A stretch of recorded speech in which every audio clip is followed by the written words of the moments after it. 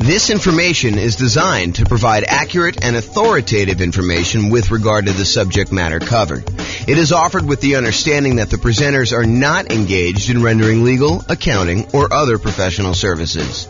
If legal advice or other expert advice is required, the services of a competent professional should be sought. Welcome to the El Paso Real Estate Investing and Real Estate Financial Planning Podcast. Learn all about investing in real estate in El Paso, Texas, with a combination of real estate financial planning and modeling with numbers specific to El Paso, plus syndicated, more generalized recordings of live and pre-recorded real estate investing classes. Not all of them specific to El Paso. Be sure to stay tuned after the podcast for a message from our sponsors. Well, good morning and welcome, everyone.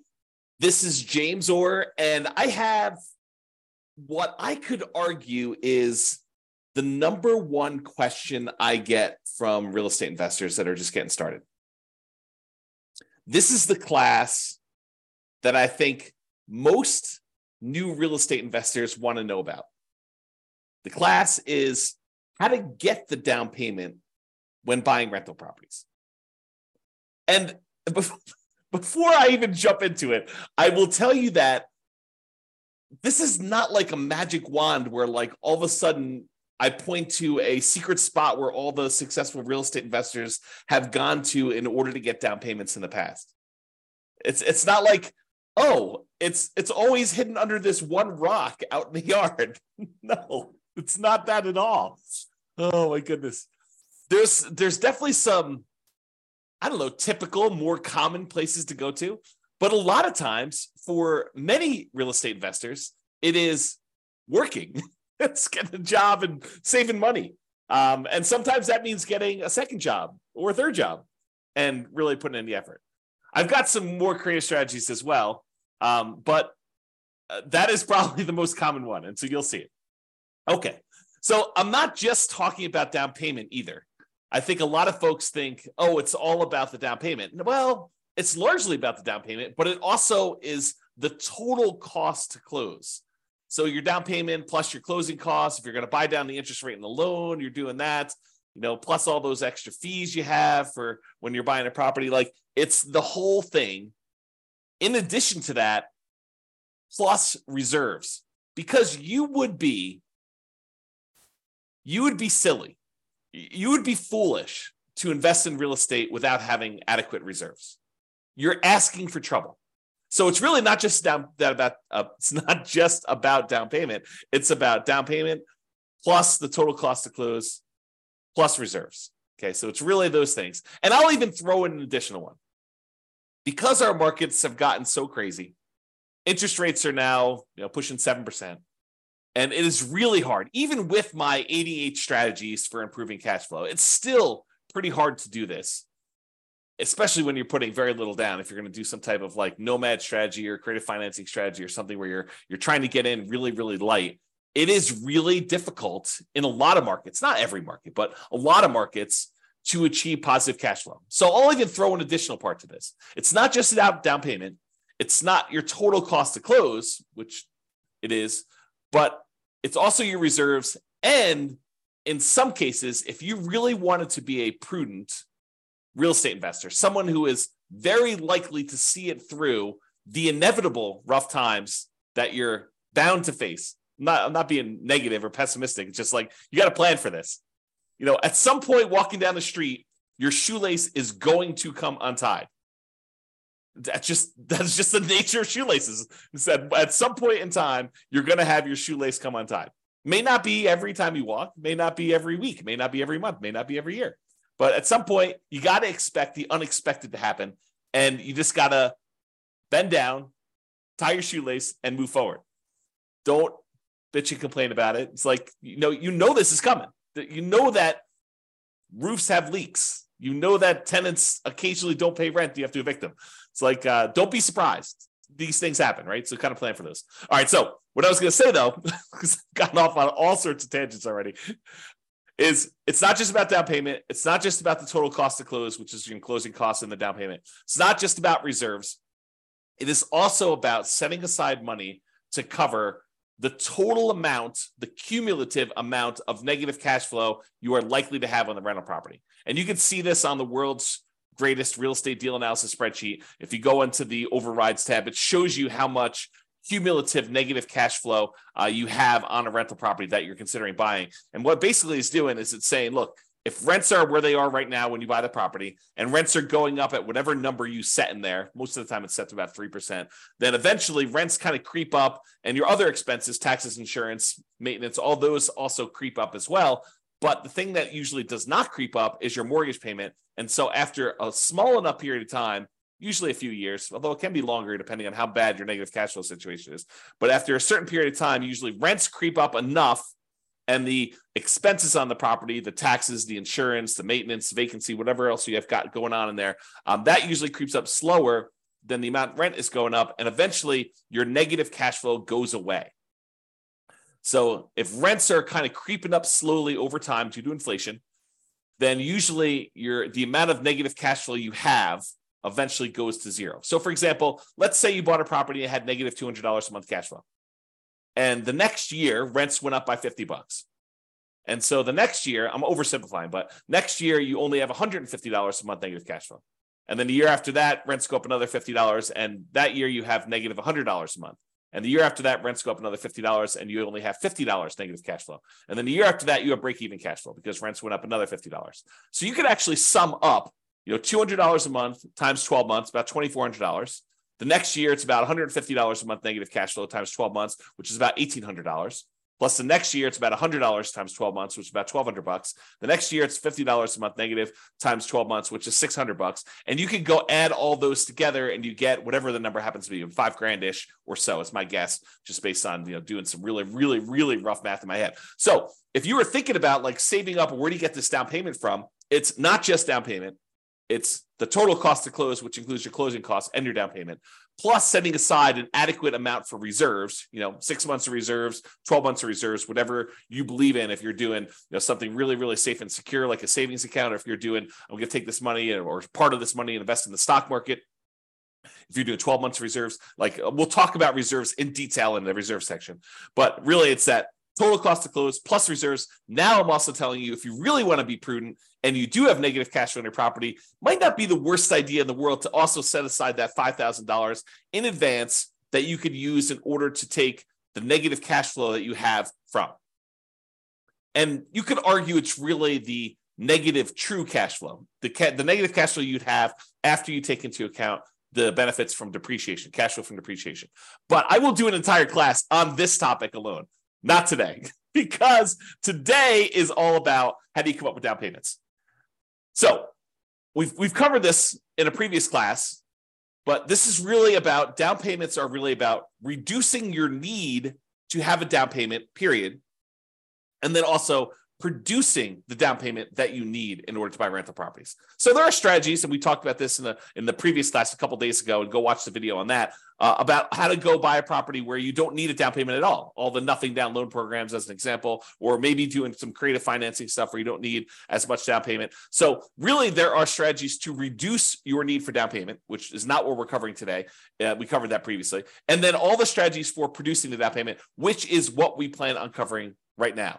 And as a reminder, we've been focusing in on this down payment thing because that's the class topic, but you still need to have good credit.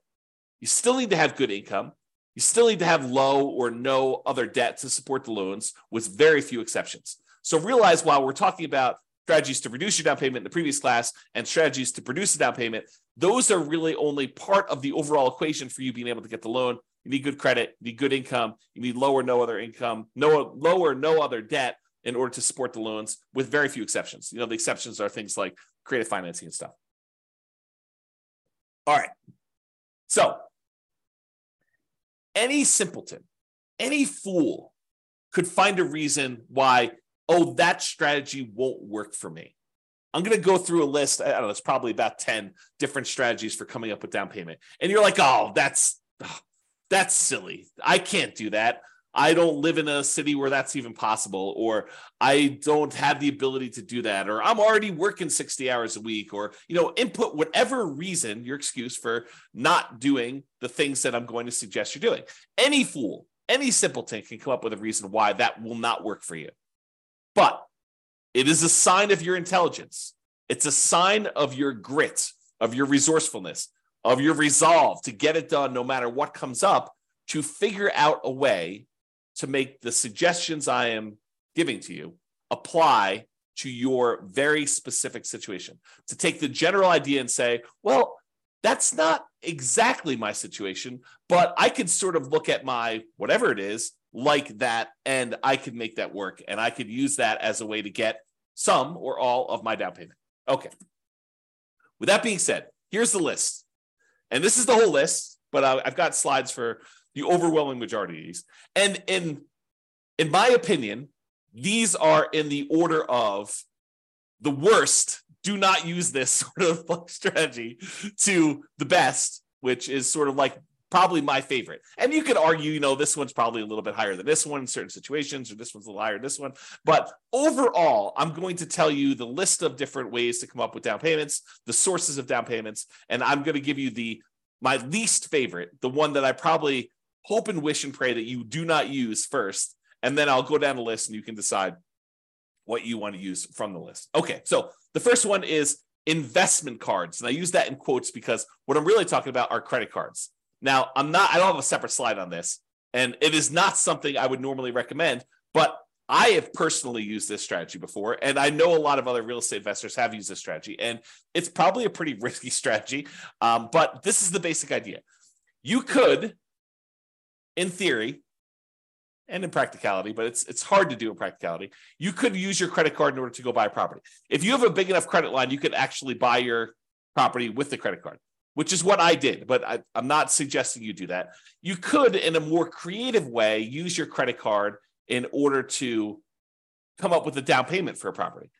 And I'll show you the kind of workaround for this, because it might be really, really hard for you to, write yourself a check from the credit card. Use your credit line and then deposit that in your bank account, let it season for however long the lender requires that you season that down payment money before you can actually use it to do it. But then your balance on your credit card is really high and the monthly payment on that credit card is really high. So you got to still be able to qualify for buying the property with this extra balance on there. So it's really difficult to do. But one way that you could do it without having to write yourself a check and do that is, if you think about it, you have your normal living expenses.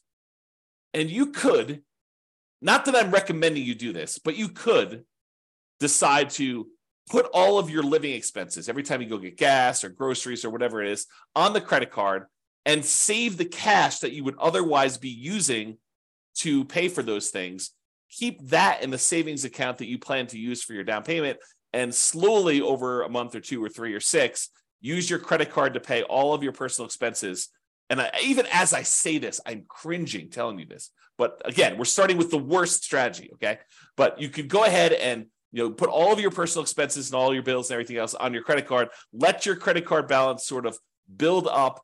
Let your savings of the money that you would otherwise normally spend on all this other stuff kind of build up, and then use that savings account money in order to put a down payment on a property in order to do that. And I will tell you, this is my least favorite strategy. I'm reluctantly even telling you about it because I do not recommend it. Okay, that being said, the next one of all the worst strategies you could possibly do, oh my gosh, because the credit card one was not bad enough. This is the next best one step up from using your credit cards. Oh my goodness.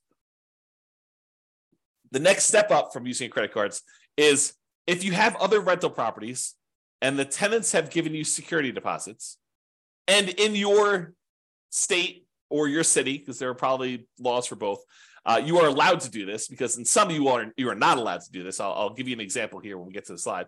You could use the security deposits from your tenants to be able to go ahead and use that as a down payment to buy your next property. Again, not my favorite strategy. It is the second worst on the list, but in some really unusual cases, if you're short $1,000, $2,000, $10,000, and you have that sitting in a security deposit account, and the deal of a lifetime comes along, and you have other reserves that are much more painful for you to get at. There's a whole bunch of like caveats I'm adding to this, right? I'm trying to paint a situation where I could sort of, in my mind, justify doing this. I personally have never done this, but you could go ahead and justify. I've done the credit card one, but I've not done the security deposit one. But you could justify taking some security deposits and utilizing that as down payments. We'll talk about that as a strategy. The next worst one, like slightly less worse than the security deposits and better than investment credit cards, is maintenance reserves. So as you own a bunch of rental properties, you should be setting aside money for maintenance on the properties. You know it's coming. We talked about this at the beginning. I mean, you know roofs are going to go bad. You know that you're going to need a plumber at some point. You know that you're going to need to replace flooring. You know you're going to need to upgrade a kitchen at some point in time. You know the HVAC system's going to go, the AC unit, the furnace. You know all those things are the water heater. All those things are going to go out at some point. And so you should be, like we do in deal analysis, you should be setting aside money each month to plan for those maintenance reserves. And sometimes you get lucky where you'll have a tenant that's lived in a property for 10 years and, knock on wood, nothing breaks. And so you have this account balance that is growing for a property that you own. Maybe even more than one property, 5, 10, 15 properties, 20 properties. And that maintenance reserve account starts looking really attractive because you've got $5,000, $10,000, $15,000, $50,000, $100,000 sitting in this maintenance reserve account for the maintenance on all of your different properties. And you may be very tempted at some point in time to go tap into that maintenance reserve and use that for down payments. I mean, you're taking a risk because you're deciding to use that maintenance money when the roof could be due. But if you have a bunch of reserves and you have a bunch of maintenance reserves and you have access to money elsewhere, if really things got rough, you've got your separate IRA or 401k, or you've got $200,000 on your credit line, which I'm not recommending you do this, but if you have like access to reserves and maybe mom or dad said, hey, listen, if you ever need money, I've got about $500,000 if that's purely liquid, that if you needed help, we could step in and assist you, because we are very pro you doing this real estate thing. But if you want to do it on your own, do it on your own. But realize that we're here with a backstop of $500,000. Not everyone's got that, right? So you have a backstop in case the maintenance comes up once you've tapped your maintenance reserves to use as down payment. Again, this is like the low end of the list, not what I would recommend. Okay. The next one up on my list, which is a little bit more reasonable, is property equity. Tapping existing properties that you have, use equity in order to buy properties. And, people are like, why is that so low on your list? I mean, it's right above maintenance reserves. Yeah, because you got to make sure that the equity you're tapping into can support the thing you're doing. So you're almost like borrowing money and paying an interest rate on it in order to then go use that money to do something else. And some people are like, well, I mean, that's what real estate's all about. Maybe. Yeah, I'm not so sure, but we can definitely debate that another day. So I'll go into using property equity to do that. The next one is depreciation. The government gives you a tax benefit of owning a rental property. And so I think you could use the depreciation benefit, the money you're getting from depreciating your other properties, to invest in down payments in future properties. And we'll talk a little bit about that. The next one on the list, and they're getting progressively better, right? You'll notice me hedging myself less as I tell you about these, because they seem legit, as opposed to let me go buy a house and put it on my credit card. It seems a little bit crazy, right? Okay. The next one is retirement account. So if you have access to money in your retirement account, maybe you go and use that money. The next one on the list is family members. We'll talk a little bit about legacy nomad, but accessing money from family members might be a good source of money for investing. Sell stuff you don't want or need. Seems pretty straightforward. Some of these are like master of the obvious, right? Like the ones that I would not normally recommend, those are like the creative ones. I'm like, there's a reason why this is a little bit creative, and you may not have heard it before because we don't usually recommend doing this, But the stuff that's like very like plain vanilla, mainstream, you've heard these before, master of the obvious sort of stuff. Those are the ones that you've heard before because they're the ones that get recommended you know about. And then, as if master of the obvious wasn't a good enough kind of thing for sell stuff you don't need or want, saving money. That's the next one on the list. From a regular job, part-time job, extra job, or business to fund your retirement or build your fortune, which we'll talk about in detail. And I might have some interesting new math to relay to you about that. The next one on the list is partnering, finding a partner who does have the rest of the down payment or all of the down payment in order for you to do that. And then I have rents, including rent from house hacking as a source of down payments for future rental properties. And then my favorite on the list, which is lease option fees.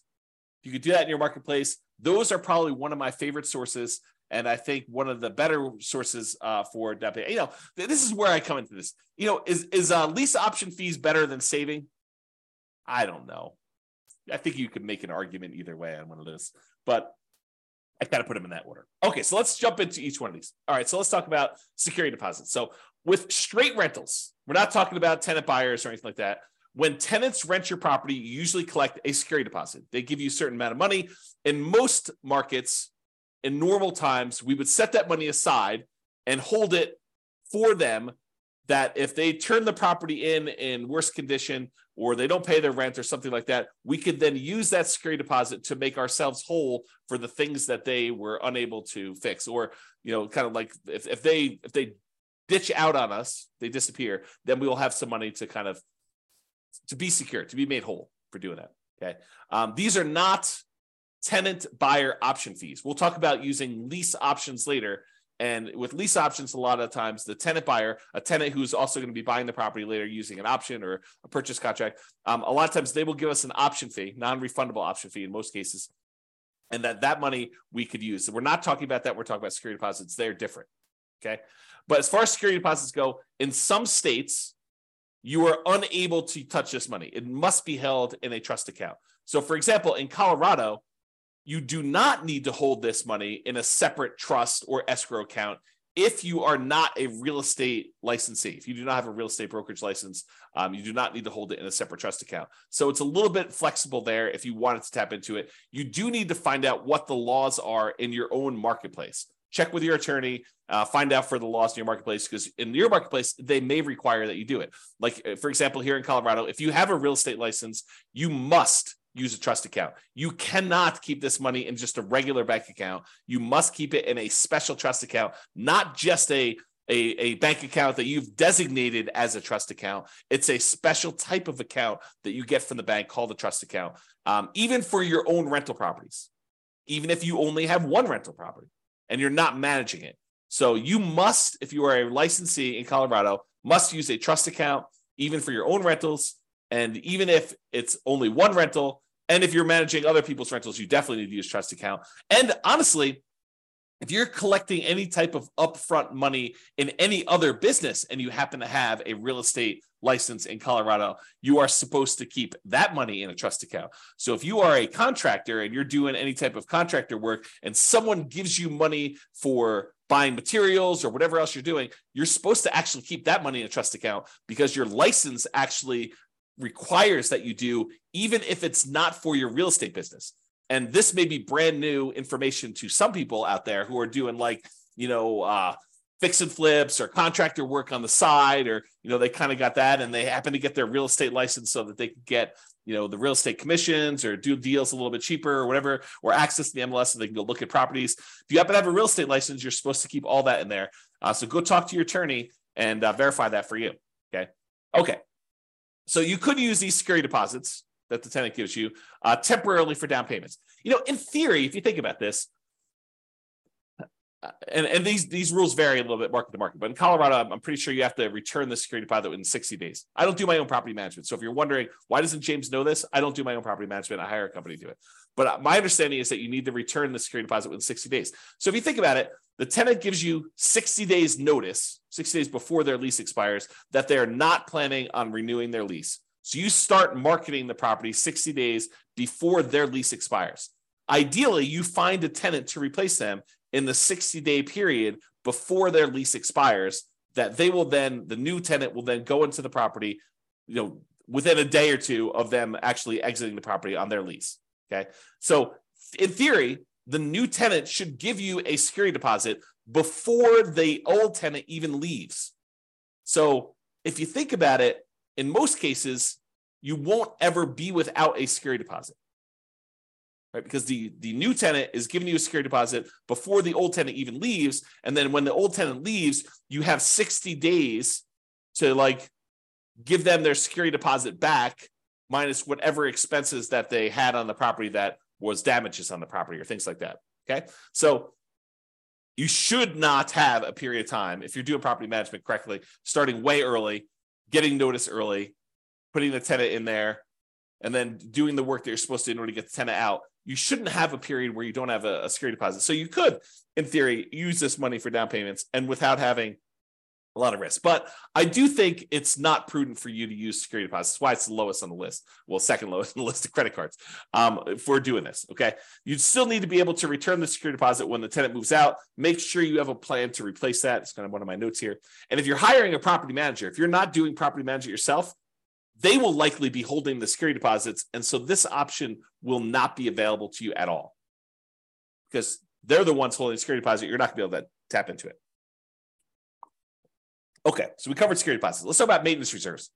We recommend you set aside money for maintenance on your rental properties. This should be obvious. I mean, we talk about it during deal analysis. We talk about it during capital expense class. All these different times we talk about having maintenance money set aside for your rental property. You should be saving this money in some type of account, letting it accumulate so that when you do have maintenance issues come up, you have the money to go in there and use that. But you could temporarily use this money as down payments. You've been saving up down payments using traditional savings, and you're very close. But the deal that you really, really want just came on the market, and you're $5,000 short. And you have, $50,000 in credit line in your credit card, and maybe $100,000 in your retirement account. So you have money elsewhere that you could use, but it's painful money to get at. And you've got this money sitting in your maintenance account that is not being used. You could temporarily, I think, tap into the maintenance money that you've set aside, knowing full well that if a real maintenance issue came by, you have your credit card, you have your retirement accounts, you could ask mom and dad, like you have some other sources. But this is a way for you to, for a very brief period of time, you should not live in a state where your maintenance reserve is zero because you're constantly spending it on down payments. But you could temporarily do that, in my opinion. You decide whatever's right for you. You still need that money set aside for repairs. Another reason why new construction, lower repair need properties, because everything is brand new, everything's at the beginning of their life cycle, might be slightly better, especially for nomads early on, because you're less likely to need that repair money and you can get your reserves, your maintenance reserves kind of can build up over time. So this is sort of like a plus in the column of buying new construction properties, as an example. All right, so that's maintenance reserves. Property equity. Oh, I just made a mess. Whoops. Let me get tissue here and wipe up the water I just spilled on my desk. Okay. There we go. Property equity. If you have other rental properties, or other properties in general, but rental properties I think is a pretty common one. If you have other properties and you have equity in those properties, you could do a cash out refinance to pull money out to then use for down payments on future properties. And the general rule is, and these can change, so check with your lender. Don't say, James told me it's 20%, so I want the 20% deal James told me about. No, your lender sets the rules. These rules can change over time. Okay, so the general rule is you need to have more than 20% equity for owner-occupant properties, for properties that you're living in order to be able to do a cash-out refinance. So if you don't have at least 26%, probably like 1% for some closing costs, the fee for doing the cash out refi, and 5% to basically pull out, you may not want to even bother. Are you going to do a cash out refinance for 1% of the property? Probably not. You're going to do a cash out refinance for 2%. I mean, even 5% seems a little bit low, but if you start building up some significant equities in properties, you owe 50% loan to value and you can go all the way up to 80%. That seems pretty significant where you might want to tap into that to be able to do it. So for owner occupant properties, you could borrow up to 80% loan to value. You have to have greater than 20% equity if you think about it that way. Or for investment properties, when you're doing cash out refinances, usually it is up to 75% loan to value with 25% of equity. So you can borrow up to 75% of the value of the property. So if you already owe 50%, you're going to do a cash out refinance, you could borrow between 50 and 75. A lot of times you're redoing the whole loan unless you do a HELOC, but you'll access that money by doing it. Now realize, if you're borrowing, especially when you're borrowing smaller and smaller amounts, the cost to access this money could be very high compared to the amount of money you're getting out. And I'll try to give you an example of this. So imagine for a minute that you have an owner-occupied property that you're living in, and you have let's use actual numbers. So it's a $100,000 property, try to make the math easy for you, and you owe $75,000 on it now. Okay, so you owe $75,000 on a property that's worth $100,000. You could technically do a cash out refinance and get up to 80% loan to value, which means you could borrow up to 80%. So there's about $5,000 of equity that you could tap into. But what does it cost you in order to access that $5,000? Well, you'd have to refinance the entire loan. The $75,000 loan would go away and you'd get a new $80,000 loan. Well, what might it cost you to do an $80,000 refinance? Maybe a point. It could be, flat fees. It could be, $800, $1,200, $1,500, depending on which lender you're using. But a lot of times the lenders will say, the rate for doing this loan is whatever it is, 7.5% for cash out refinance, because the rates are usually a little higher, but it might be 7.5% interest rate if you pay a point. If you choose not to pay a point, it could be 7.875 or 7.625. It could be a slightly higher interest rate if you choose not to pay a point. But what is a point? How much does a point cost? Well, a point is 1% of the loan amount. And so if you're doing an $80,000 loan, 1 point of that, if my math is right, 10% would be $8,000. So 1 point would be $800. So it might cost you $800 to do a loan to get $5,000 out. And you're not even getting the $5,000 because that $800 needs to come from that. So you now just paid $800 to get $4,200. As a percentage, $800 in expenses to get at $4,200 is really high. I don't know exactly what that is, but it's probably, 8 times 5 is 4,000. So that's probably in the little less than 20% range. So you're paying a 20% fee in order to get access to that money, which is why I think you need to have a larger amount of equity to make this worthwhile. Okay. Talk to your lender. They can walk you through that math. All right. Now, this works best. This strategy of hitting property equity works best in markets appreciating much faster than our typical 3% per year that we like to use when we model stuff.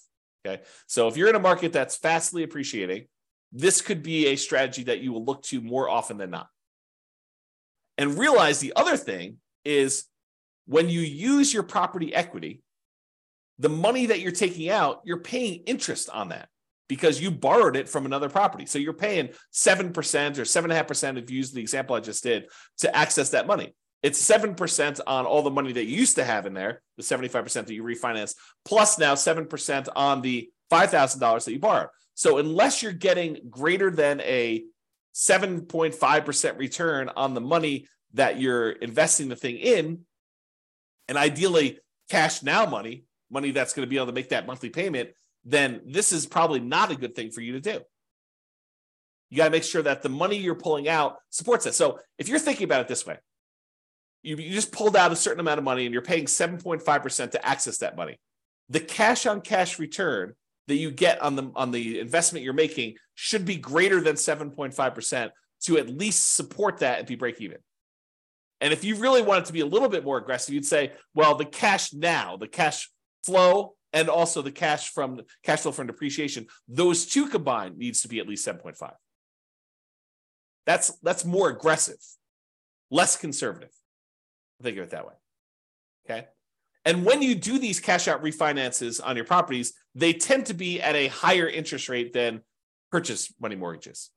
They tend to penalize you a little tiny bit on the interest rate when you do cash out refinances. So it tends to be a little bit higher. So if you actually had a really good loan because you bought the property a couple of years ago, let's say you have 75% loan to value and it was at 4%. Now you're going and looking at it, refinancing out of the 4% one into a 7.5% interest rate. You're getting hit twice. Because you're taking this 4% really good loan that you had, and now you're actually having it at 7.5, and then any money that you pull out is also at that 7.5 too. So you're getting rid of a good loan in order to get access to a little bit of money, and that money is at a higher interest rate too. Now, you could do something where you tap into it with a home equity line of credit, and they do some of these on investment properties. So you could leave the lower amount in there, the 75% that we had. Because I was doing owner occupant. The 75% of the money that you had in there for your owner occupant loan, you could leave that there, and then you do a home equity line of credit for the extra 5%. In order to tap that. That way you leave the good interest rate on the one mortgage and you're able to access the equity, do it that way. And that could be helpful for you, especially if you have a really good interest rate, low interest rate on that. Okay. Now, I don't usually recommend this strategy if you have a tenant buyer in the property and you are using like a lease option exit, like a lease option or lease purchase to kind of get out of the property, because that equity is sort of spoken for, especially if you've gotten a non-refundable option fee and part of that is actually being used somewhere else. So I don't usually recommend you try to do these on lease option properties where the tenant buyer is buying the property from you. This is usually a strategy to use for long-term buy and hold type properties that you do not plan on selling. Or maybe you're going to sell it much later. Okay. The more properties you own in general, the harder it is to tap into property equity. Because eventually you get to what I think is the current limit is 10 loans. You get to 10 loans, they tell you cannot do a cash out refinance on any properties until you have less than 10 loans. And it's loans in total of all types. All rental property loans in total, not like credit card loans or something like that, or car loan. Okay. So the more properties you own, the harder it is to tap into. So in theory, you think to yourself, oh, the more properties I have, the more equity I will have to tap into. But really, you get to a practical limit where once you get beyond 10, they're like, no, you can't be moving equity around like that. You can't be doing these refis. And that rule may change. That's a lender rule. Or maybe you find a lender where they don't have that rule. It's a possibility.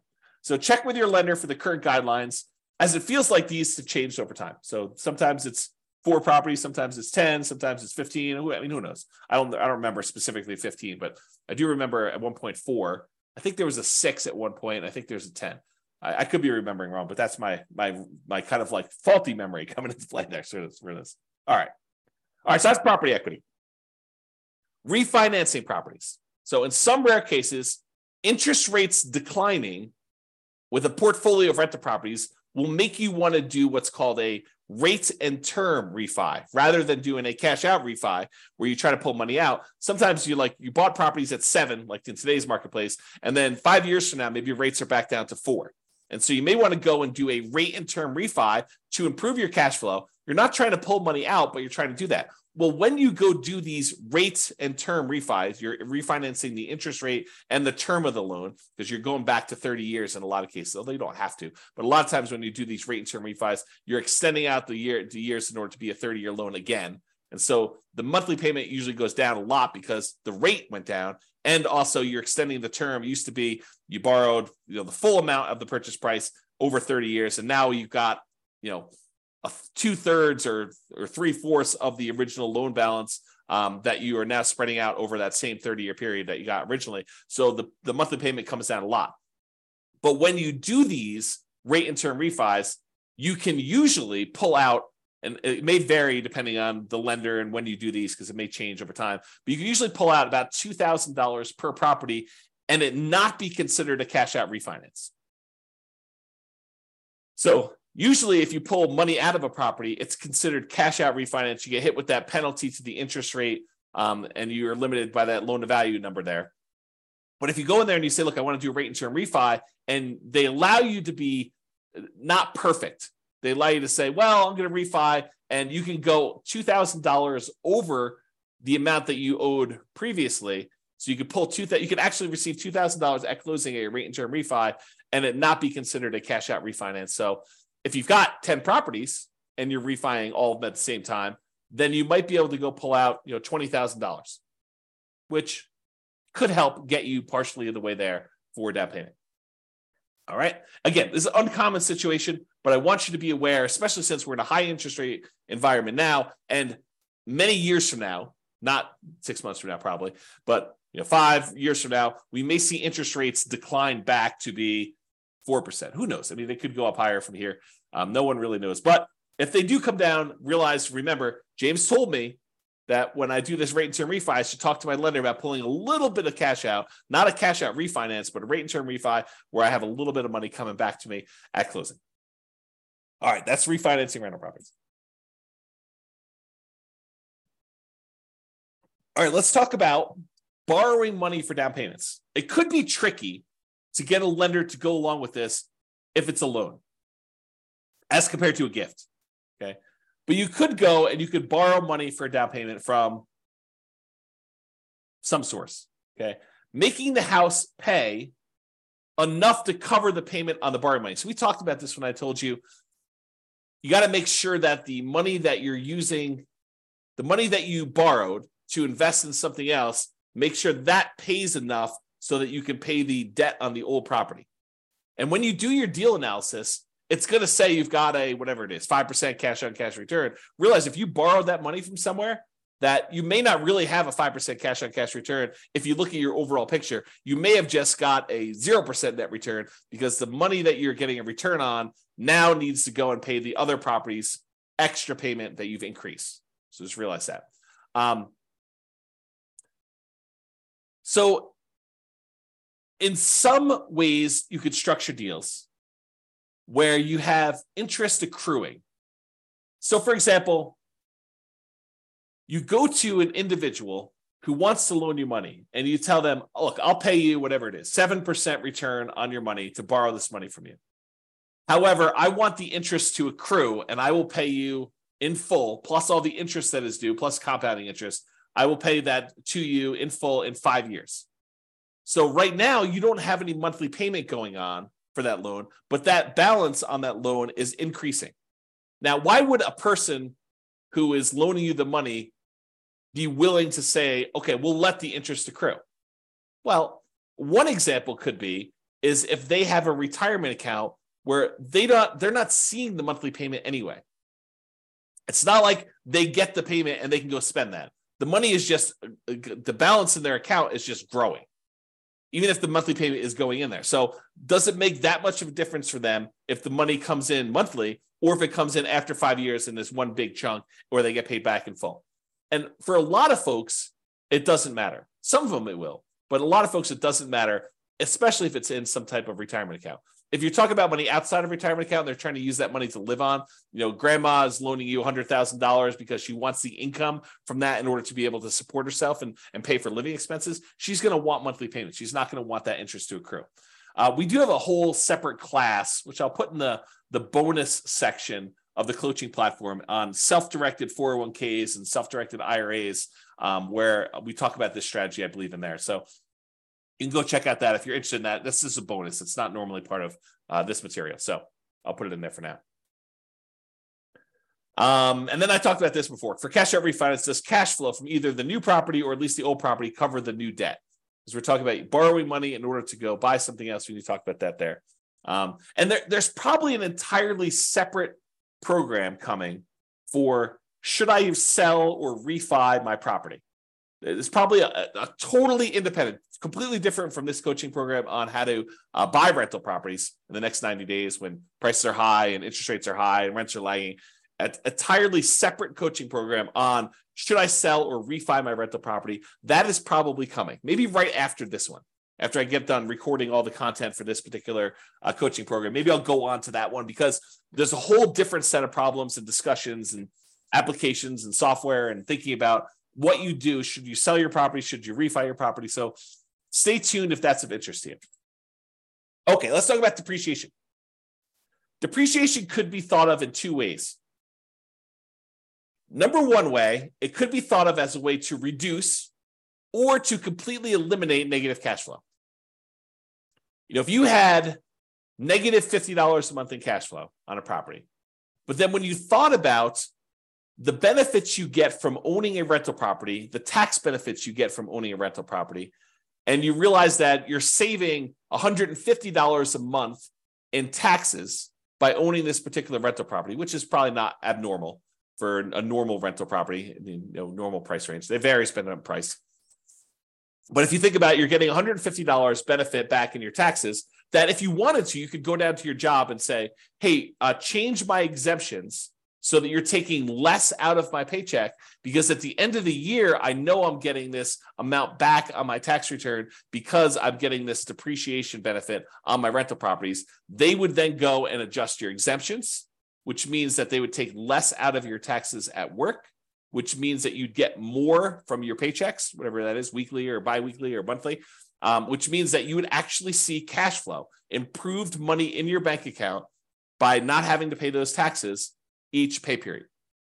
So what you thought was a negative $50 a month by owning the rental property, when you combine that negative $50 a month from the cash flow portion of it with an extra $150 positive from the cash flow from depreciation, now you're net together positive $100 a month. When you combine cash flow and the cash flow from depreciation, we call that true cash flow because it takes into account the tax benefits as well. And with that, you are positive 100. So depreciation could reduce, in this case, or completely eliminate negative cash flow. If you had $150 a month in negative cash flow and you got $150 in cash flow from depreciation, those offset. That is now completely eliminated. If you have $300 a month in negative cash flow and you have $150 in cash flow from depreciation, well, it offsets 150 of that 300 and you're left with still $150 negative, so you've reduced it. Okay, this tends to be how I usually talk about it for deal analysis, especially for nomads. And when you're living in the property as an owner-occupant, you do not get depreciation. Depreciation is only on rental properties, but when you convert a property that you are living into an investment property, then you get to take depreciation on that, and that starts. So it doesn't count while you're living in the property, unless you've got roommates. Your roommates are paying you, and then go talk to your tax advisor about how you can offset some of that with depreciation, not all of it. But this tends to be how I discuss this when I talk about deal analysis, especially for nomads. However, it could be a totally different strategy. You could think of this in a totally different way. Instead of taking that $150 a month you are getting from cash flow from depreciation, you could say, hey, I'm not thinking of that as offsetting or improving on my cash flow. What I'm thinking about that is at the end of the year, I'm going to get $150 times 12 months, or $1,800 if my math is right. I'm going to get $1,800 at the end of the year, which I could think of as forced savings toward my down payment on my next property. Right? Instead of thinking of it as monthly to offset cash flow, improve cash flow, you could actually think of it as a forced savings account, which at the end of the year, you get that amount back that you can then use to do down payment. So if you've got 5 rentals and you're getting $1,800 per rental to do that, if my math is right, that's like $9,000. So you can think of that as getting $9,000 back at the end of the year that you could then use as down payments to purchase something else. Okay. So yeah, think about it that way. So if you're like the type of person who has a hard time saving money, first of all, that's a skill you should work on. But if you're still working on that skill and you're not quite there yet, this could be a strategy to help you save money in a forced way. You could use it as at the end of the year, I collect this big chunk of depreciation as a rebate on your taxes rather than the cash flow monthly to do that. Okay. All right. I think I covered this already. You don't get depreciation on a property unless it is a rental property. You cannot do this on your owner occupant. And I did talk to your tax advisor if you're getting roommates while you're living in a property. Oh, I will make one other note here because it is time sensitive. So depending on when you're listening to this, this may no longer apply to you. But as of right now, this is March 15th of 2023. As of right now, this year, you can get what's called bonus depreciation. And I'll give you the briefest of explanations because we're talking about depreciation, but I need to do a whole separate class on this. So the idea is this. Typically, when you get depreciation on a rental property, they take the value of the property, not the land. They exclude the land completely, but they take the value of the buildings of the property, and they depreciate that for residential property over 27 and a half years. So the amount of depreciation you get is static. It's fixed. Okay. They take the value of the buildings, they divide by 27 and a half, and that is the amount of depreciation you get over that time period. So 27 and a half years. However, the government allows you to do two different things right now. One thing is you can itemize through a engineering study the different lifespans of different components of your property. So instead of taking the entire building and saying everything is one homogeneous mass, and I'm going to take the depreciation over the entire 27.5 years. If you hire an engineer to come in and do a study for you, they could say, hey, look, the carpets only have a lifespan of whatever it is. I don't know these from memory, but let's say it's 5 years. They could say the carpets have a lifespan of 5 years and they're worth X number of dollars. And so you can depreciate the carpets over 5 years instead of 27.5 years. So really you're carving out part of the overall building and you're speeding up how fast you can take depreciation on certain parts. And so you could do that with flooring, you could do that with kitchen cabinets, maybe you could do that with roofs or windows or whatever else you want to do.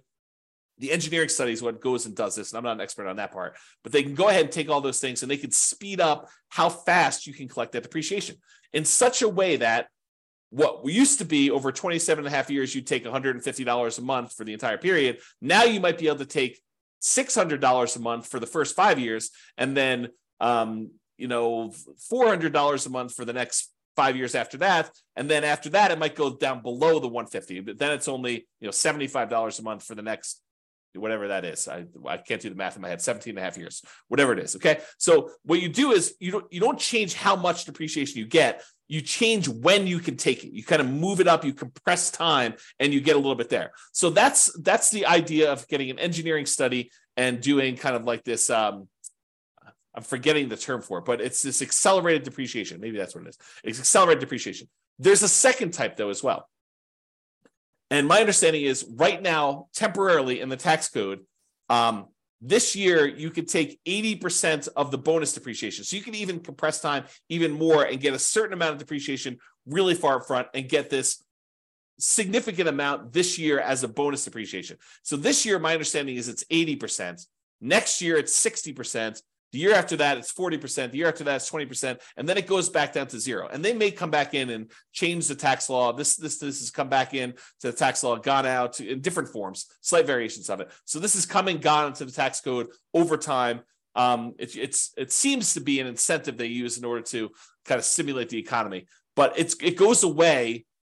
This is 80% in 2023, 60% in 2024, 40% in 2025, 20% in 2026, and then zero in 2027.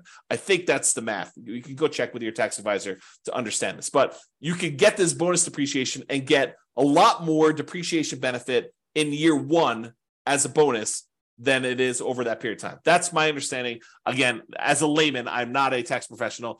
This is not what I do for a living, but that's my understanding of how the bonus depreciation works. And it's for a limited time. So if you buy properties this year, you get the 80% bonus. If you buy it next year, you can only get a 60%. If you only get a 40%, you only get 20%, you only get a zero. But you can still do that accelerated depreciation thing where you hire the engineering study. That still exists.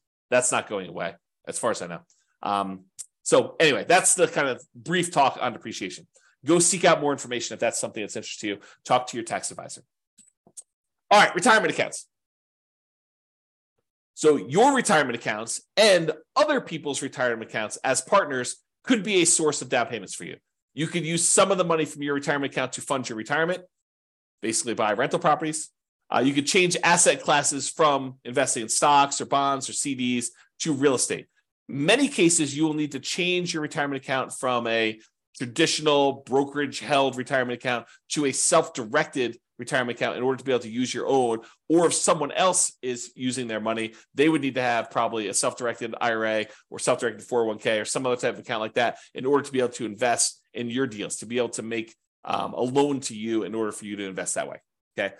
So in some cases, it may even be worthwhile for you to pay the penalty to access the retirement accounts. Imagine you have just a ridiculously amazing investment property that you really need extra money in order to tap into. And the penalty for accessing your retirement accounts is 10%.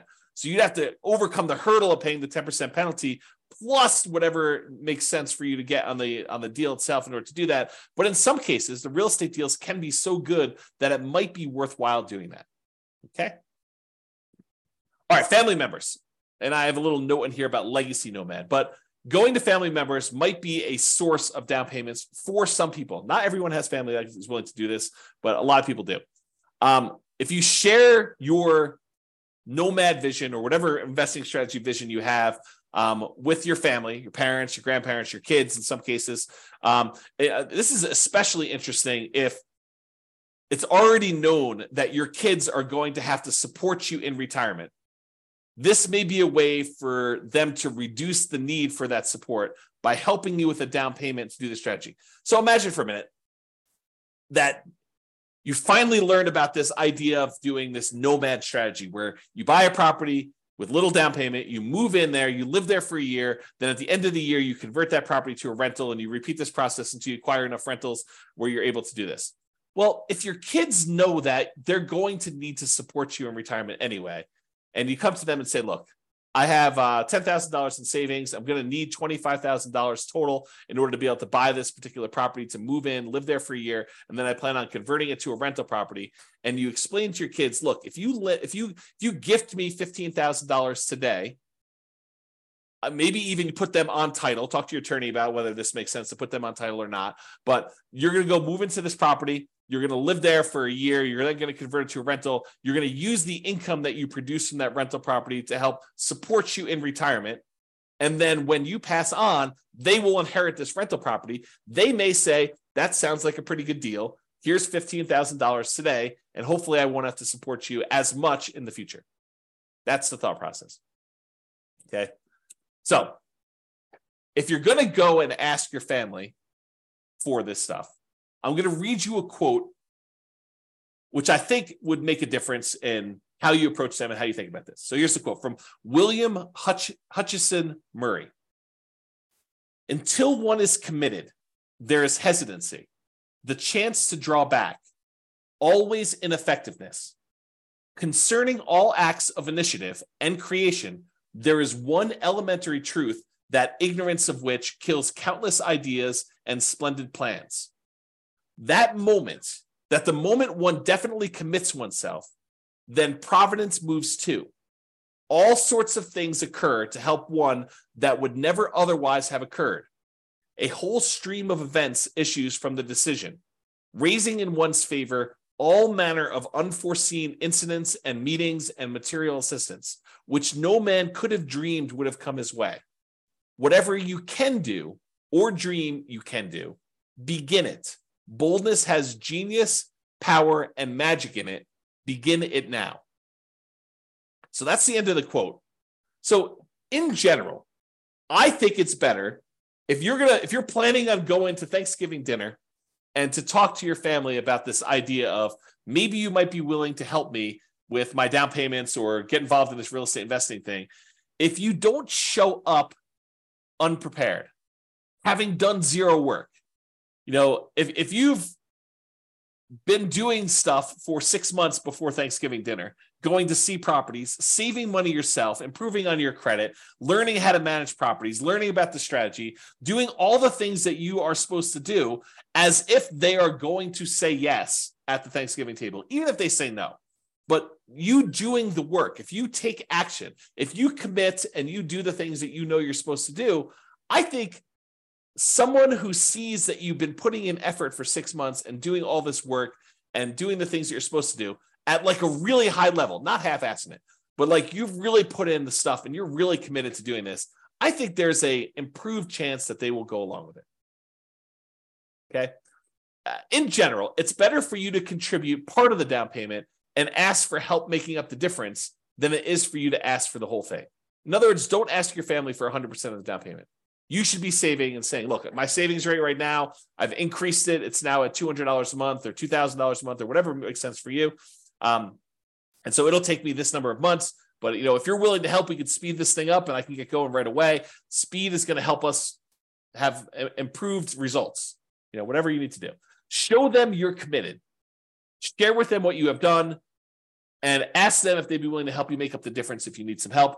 Demonstrate the part-time job, the education, the research, the effort, all the things that you're doing in order to get yourself there. And you are planning on doing this whether they help or not. Then see if they help. That's a better approach, in my opinion. All right. Continuing on with our list. Sell stuff. Use a garage sale, a yard sale, Facebook Marketplace, Craigslist. Get rid of the stuff that you don't need. Get money for it. Use that money in order to fund the purchases of your rental properties or whatever you're doing. An added benefit, especially if you're doing nomad, is any stuff you sell you don't need to move. So if you're planning on moving and doing nomad a bunch of times, become lean. Sell the stuff you do not need. You don't need to have that stuff hanging around where you have to move it every time. Go read some books on minimalism or essentialism or whatever the topic is that allows you to sell your stuff and kind of have a light spirit. Okay. All right. Working part-time in your fortune. So there's a great quote from Jim Rohn, and there's a great video about this, but he talks about this. And here's the quote from him. I'm working full-time on my job and part-time on my fortune because profits lead to fortune. And so Jim talks about this idea of, he works his job during the day, and then in the after hours, he works part-time on building his fortune, building his business. So you could work your regular job, support yourself, take as much of that job income as you can to kind of go towards savings. But let's say you live off of all of the job income, but then get a part-time job that allows you to work on your fortune, where you're trying to buy back your time so that you do not have to work at your job for as long.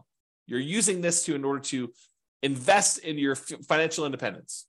So for your first, let's say you're in a marketplace where it's a $500,000 purchase price for a home. So for your first $500,000 home, you need about $25,000, really rough math, with a 5% down payment. That's about what you need in order to buy that rental property. So if you work 20 extra hours per week for 50 weeks a year, you would earn $25,000 in 1 year if you earn $25 per hour, or 2 years if you earn $12.50 per hour. So you could go get a job on selling stuff on eBay or selling stuff on Amazon, like fulfillment by Amazon FBA business, or driving for Uber, driving for Lyft, fast food delivery, or some type of Grubhub or Uber Eats or whatever the equivalent is these days, or work at a fast food restaurant, or work at Walmart, or work at any of these other types of places. I think it is relatively easy to find a $12.50 per hour job. Heck, I think my burrito place is hiring at $16 an hour now. Like the burrito, the Qdoba burrito place that I eat at lunch at, I'm pretty sure they're hiring at $16 an hour locally for me. So $12.50 should be a relatively low bar. And with some tips, if you're willing to do like fast food or drive and do like Uber Eats or something like that, I bet you can get pretty close to $25 an hour. So if you're willing to work 20 extra hours a week towards your fortune, imagine driving for Uber Eats. You listen to real estate investing podcast episodes where I do this. So you're learning and you're working and these extra hours, and you're putting in the extra time in order to provide better for your family and for yourself, and to become financially independent early and not have to work your job that maybe you love or maybe you hate for quite as long. If you work this 20 hours a week for 50 weeks a year to earn $25,000 in 1 year, you might be able to do it if you're earning $25 an hour. In 2 years, if you're earning $12.50 an hour. So it doesn't seem unreasonable. Or instead of doing 5% down, if you do 3% down, you'd only need $15,000 for your first home. If you work 20 hours a week at $15 an hour, you need to work 50 weeks to jumpstart your fortune. Okay, so about a year to do that if you're doing 3% down. Or maybe you're willing to go buy your first property as a nomad or house hacker in a rural area around where you live, and you just convert this extra labor to commute time. Maybe you need to commute a little bit longer, but you're willing to do that so you can get a nothing down USDA loan, as an example. Different strategies. Once you have your first house, you could use that house to fund future down payments, or you could continue to work part-time building your fortune. So you don't even need to do this for the entire time. If you do, it's great. It helps you get there. But you could, as a totally different strategy, which we'll cover, you could decide to have the house, the first house you buy, contribute toward building your fortune. You could use that house as the source of future down payments, which I'll talk about. Okay. So would you be willing to work 15 to 20 hours a week on your fortune if you knew your part-time business would make more than your job income within a few years? It's a question you need to ask yourself. It's different for everybody. I used to include this chart in a class. I think it's in the class I used to teach when I used to talk about the Fixer Upper Nomad class. But I had this chart where I figured out how much you were making for each rental property that you bought. And it varies a little bit market to market, but basically in most markets, it's about a little earlier, a little less earlier, a little bit more later, but on average over an entire life holding this rental property, it usually works out to be about $30,000 per year per property that you make. And a lot of folks, when they want to do fix and flips, a lot of them have this threshold where they say, I want to make $30,000 per flip. Some people are willing to make a lot less. Some people want to make a lot more. But I think I hear a number a lot, $30,000 per flip, as a reasonable number. So if you think about this, if you do a fix and flip and you're making $30,000, that's like trading dollars for hours. You're doing labor in order to make that $30,000. Where you go buy a rental property, you make $30,000 per year per rental you own. Just by owning the rental property, from appreciation and debt pay down and cash flow from depreciation, the overall return you're making is in excess of $30,000 over the life of that loan, life of that property. Okay, so if you think about that, you'd rather own 5, 10 rental properties where you're each making $30,000 a year than to have to do the labor of fixing and flipping every single year in order to earn each one $30,000. Okay. So another note on this, working part-time on your fortune, and that is house hacking is mathematically like a side hustle or a second job. If you think about it, if you decide to house hacking is where you take part of the property that you're living in, you rent it out. Like you rent out bedrooms as an example, or you buy a duplex, triplex, or fourplex, you rent out one of the other units where you're living in one of the units. Okay, that's house hacking. So if you think about house hacking though, house hacking is like having a side hustle or second job. Because if you imagine you rent out a bedroom and you're collecting $600 a month for that bedroom, or whatever rent is for a bedroom in your marketplace, you're getting $600 a month. That's like having a $600 a month job, mathematically. So if you were making, $20 an hour, $20, is that like working 30 hours for the month?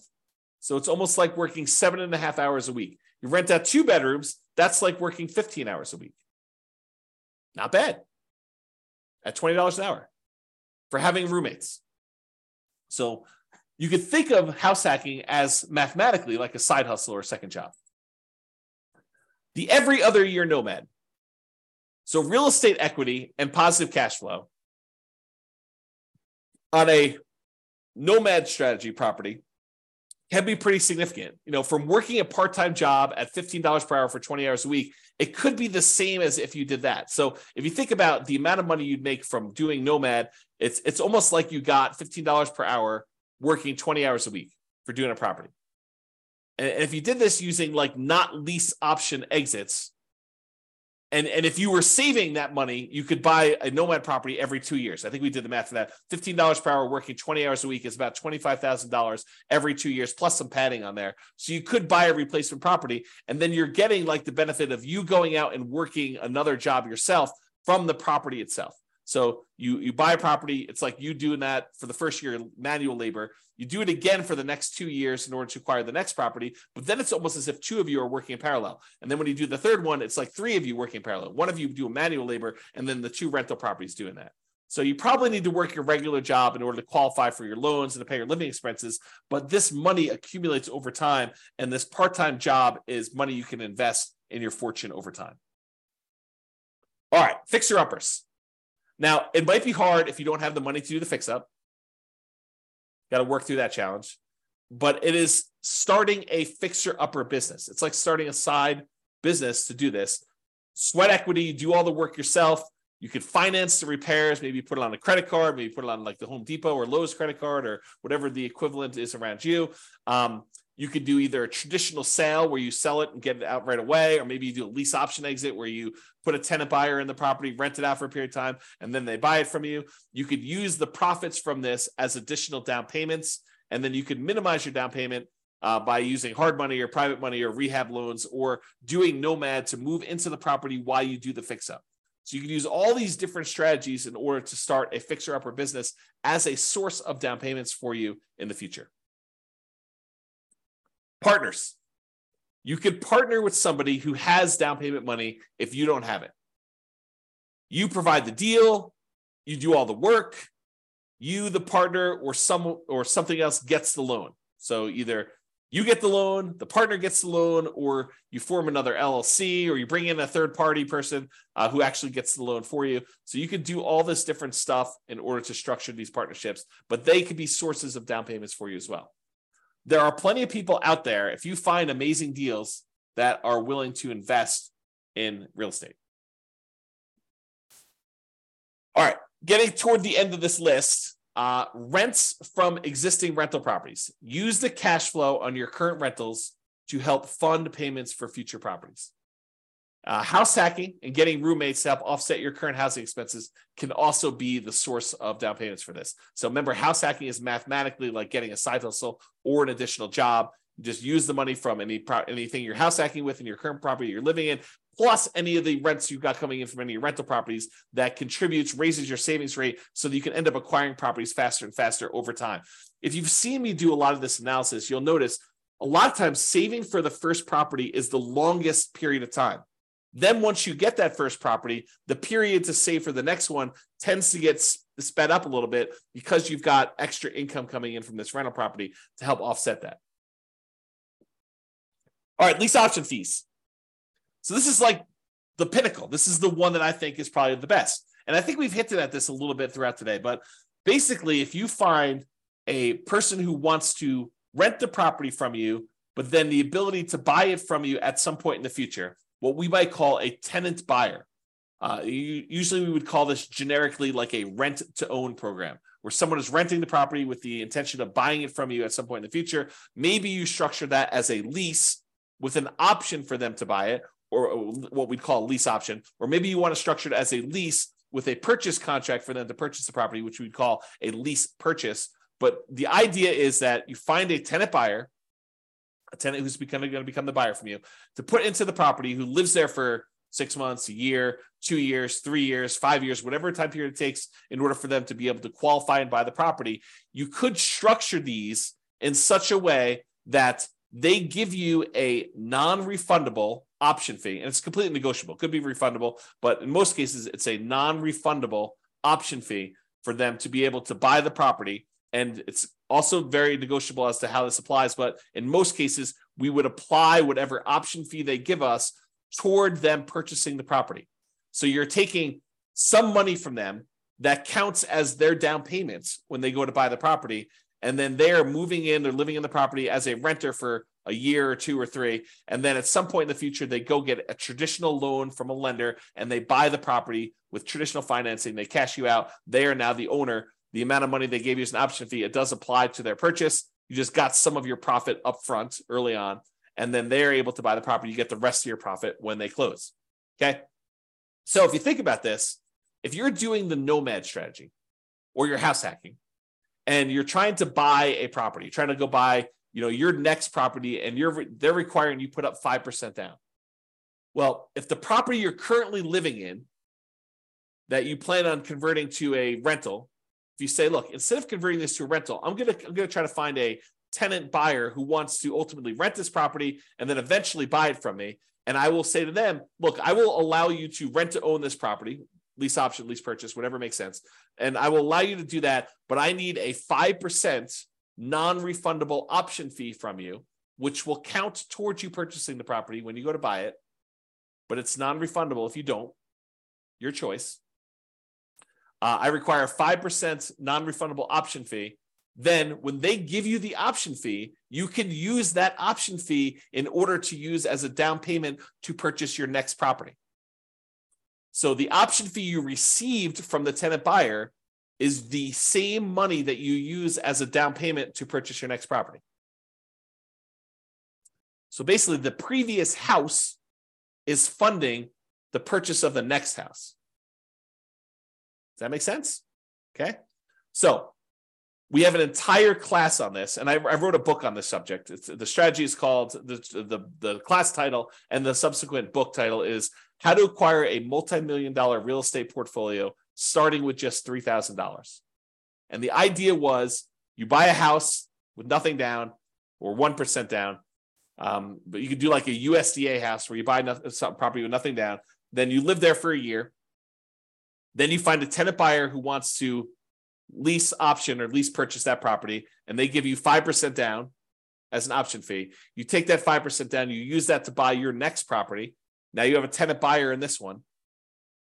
Then you live in the property with the 5% down from the option fee for the next year. Then you convert that one to another tenant buyer. They give you another 5% down, different tenant buyer, gives you another 5% down. And then you repeat this process until you acquire a portfolio of rental properties. At some point, the tenant buyer who was in one of the earlier properties is going to cash you out. They're going to buy the property. And at that point, you usually make another profit.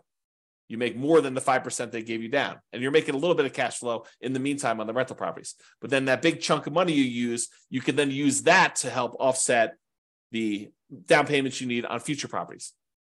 And eventually you get to the point where enough of these are popping and you've got enough extra money where you can then start buying, in addition to the ones that you're nomading into with 5% down using the option fees, you could buy additional 20% down or 25% down rentals at the same time.